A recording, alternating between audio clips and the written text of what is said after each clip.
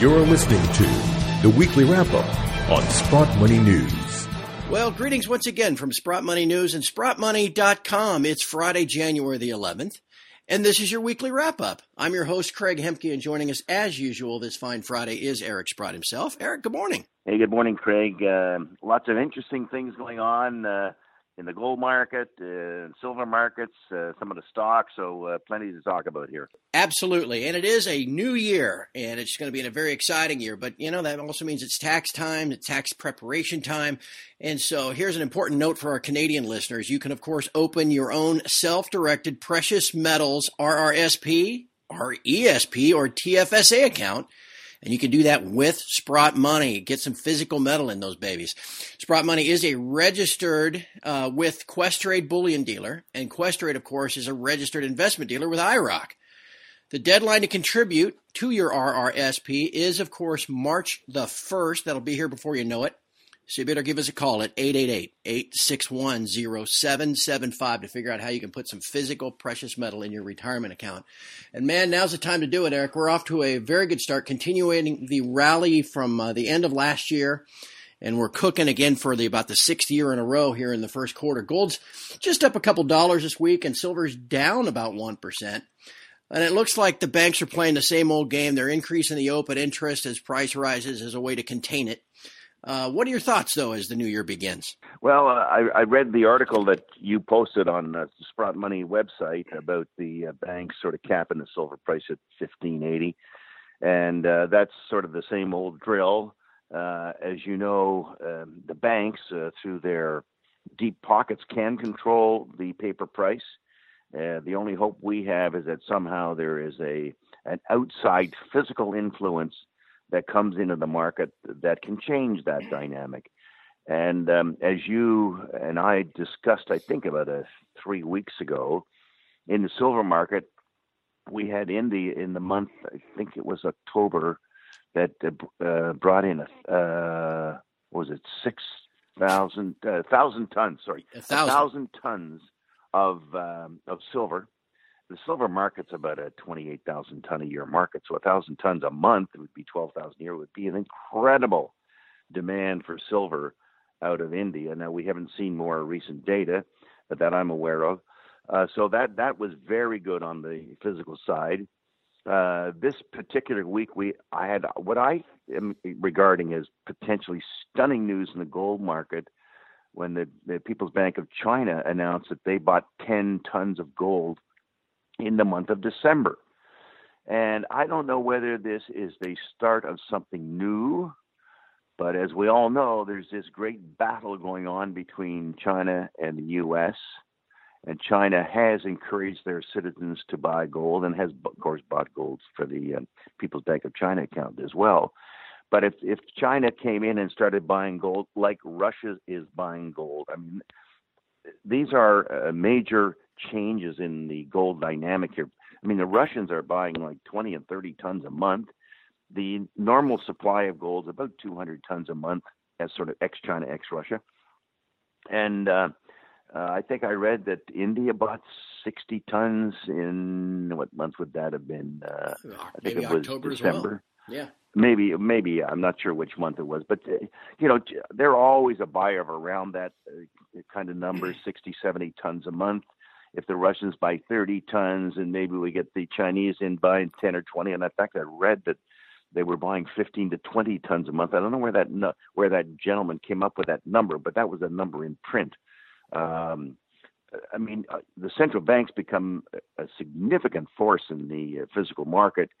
And as you and I discussed it, I think it was last week, you do sense a change in the gold market where it doesn't go down nearly as violently as it used to. It goes down fast on occasion, and as it's done this morning. You can go down $5 in 10 minutes. Who knows why? You get these flash crashes in various places. But typically I find that that's about the extent of it. I mean, we hardly ever get a $10 move on the downside anymore. We used to get significant moves like that all the time. And after the quick downtrend, it typically reverses and heads back up again. So I think we are seeing the influence of the physical demand in the market, and the guys pushing the paper realize that, hey, if I knock this price down too much, it's going to get somebody excited maybe at some central bank who comes in for bigs, and we don't have bigs. And of course, you and I have followed the COMEX all along, and there's no inventory there. Even theoretically, the gold that was tendered for in December never was delivered.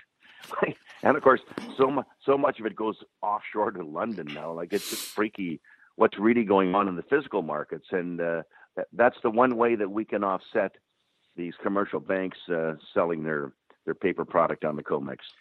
Speaking of the banks, Eric, I found it interesting a couple of days ago. I saw a note go across that your friends and mine at Goldman Sachs have increased their price target on gold to the highest, it would be new highs, like $14.25.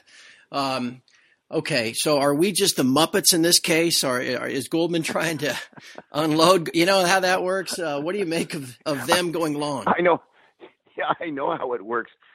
And in fact, some skeptics have already said, well, Goldman likes gold. I guess they're selling, Right. But because that is a rather aggressive target for 1 year out, 14.25, considering we've already had a pretty good move here in the last few months. So I welcome it. I believe it. I like the reasoning of it, the recession thesis. I don't think we're out of the woods yet at all. I mean, yes, the market's had this wonderful rally. And, our friend Mr. Mnuchin spoke to the plunge protection team, and all the next thing stocks are rallying. Yeah. I'm not so sure there has been much progress on the trade side. Yes, Powell suggested that there was a chance he could become dovish, which I don't think is that. Well, it's a little unusual because he even talked about the balance sheet, maybe not continuing with the balance sheet normalization. But I think that what Goldman's looking at is that they see the central bank buying. They see the trade war not being solved. We see, of course, all these warnings by various companies. Of course, the most dramatic was the Apple warning, but before that was the FedEx warning. And then we have the car companies announcing layoffs, and the airlines reporting that things aren't as good as they used to be. So, and of course, housing's been trashed anyway. So there's lots of reasons to think that recession might be in the cards here. Let me throw this log on the fire too, Eric. I remember back in August of 2011, things really came to a peak with we'll call it government discord in the U.S. with debt ceiling debates and government shutdowns and all that. And that was when S&P cut the U.S. credit rating to AA+ from their AAA.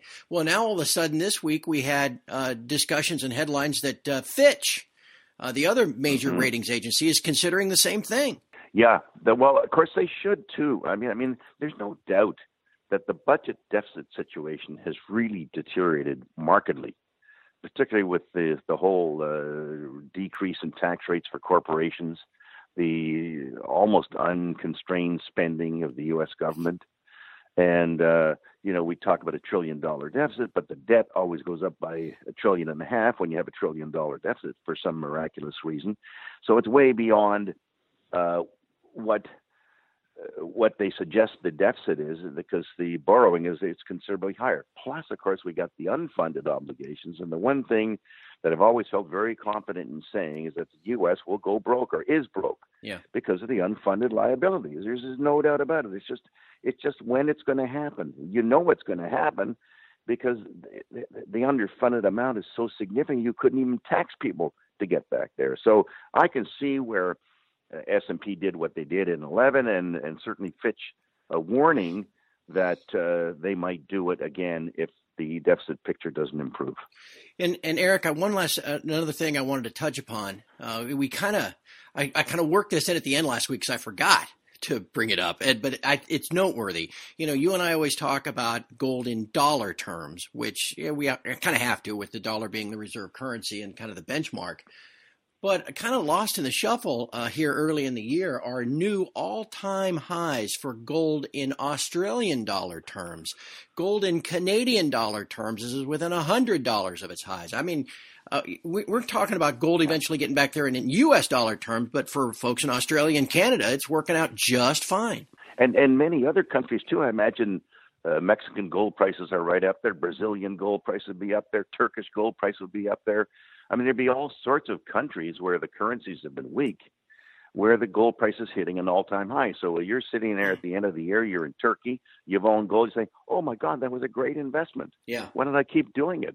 And this is all part of the momentum here that there's so many people in the world whose currencies are getting trashed where you have to sit there and make a decision. And, in fact, one of the currencies that was been trashed so far this week was the U.S. dollar. Yeah. Looks like it might be rolling over here. So, yeah, there are lots of people in the world are believers in gold. And it was interesting when the ETF totals for the year were announced. I think they went up by like 76 tons. But all of the buying for the most part, was in European funds, and it was selling in U.S. domestic funds. Now that's all reversed itself. We've had a huge number happen in December here, both in the U.S. and in Europe. In fact, I think the number for December was something like 76 tons of physical metal was bought in the month of December. So, you add that to the Chinese buying, the Russian buying, and all the other central banks buying, and the regular buying of gold. I mean, you got some serious stuff going on in the gold market. There's lots of people in the world that would be profiting immensely owning gold and silver these days. No doubt about it. Doing what it is supposed to do. Protection against destruction of confidence in your local currency. No doubt about it. It has always worked that way. It will continue to work that way. One last thing, Eric. I don't know about everybody else that listens to us, but you have done me a great favor by bringing Kirkland Lake to my attention, a year and a half ago, when it was about $8 a share. It's now $26 a share. So anybody that's been listening to these weekly podcasts has probably benefited as well. They had some terrific earnings again this week. I just thought I'd ask you to see if you could add some color to what was announced. Sure. Actually, what we announced was the production. We announced production of 230,000 ounces in the fourth quarter. And for the listeners, just imagine what an analyst is doing now. In the third quarter, the company reported 29 cents of adjusted earnings with 180,000 ounces of gold production. And now we got 230,000 ounces. So that's 50,000 ounces more. An analyst might multiply the 50,000 times the $1,200 and get $60 million change, tax it at 25%, get a net change of $45 million, and divide that by the roughly 200 million shares outstanding. You might say, gee, those earnings could be 22 cents higher than what was reported in the third quarter. Now, that's what I would be doing as an analyst, okay? And one might say, well, why would you think it would all be profit? Because we didn't produce any more tons. We produced the same amount of tons, but just got more gold out of it. In other words, we didn't have to hire people, didn't do anything different. So when your production goes up because of grade, there's no increase in costs. Yep. So anyway, I'm going to be interested in seeing what the final numbers are. I don't know what they are, but I can imagine what the analysts might be doing in trying to sort of look ahead and see what's in store for Kirkland Lake. So it's pretty exciting all around. It is very exciting all around, and it's going to be a very exciting year. And before we sign off, I don't want our American listeners to think we're leaving them out of the fun here about putting precious metal into your retirement account. Yeah, of course, Canadian listeners can do that with an RRSP at Sprott, but American listeners can do that too. You can open your own self-directed precious metals IRA with Sprott Money. Sprott Money is associated with New Direction Trust, which allows you to do this.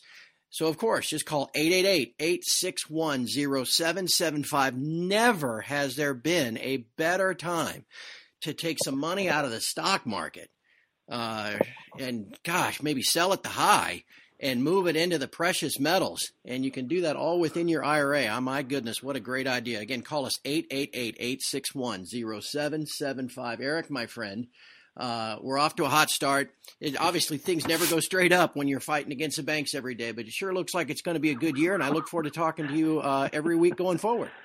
Well, I look forward to talking to you too, and I think I got a bit of a chuckle of it. Nothing ever goes straight up when you're fighting with the banks. And ain't that the truth? Yeah. We've been fighting with the banks for the last 7 years here or so. Maybe someday we'll come out a winner. We certainly did from 2000 to 2011 when the gold price went up by 500 or 600%. So I'm not suggesting we have that in front of us, but it could be very exciting. I wouldn't be at all surprised to see new highs in the price of gold here not too far down the line.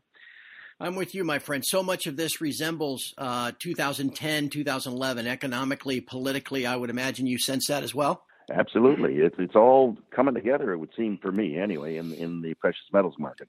Well, let's keep it coming together, and let's get together next week. Eric, thank you so much for your time this morning and all of your insights, and I look forward to talking to you again next Friday. Okay, Craig, all the best. Have a great weekend. And from all of us here at Sprott Money News and SprottMoney.com, thank you for listening. Have a great weekend, and we'll talk to you again next week.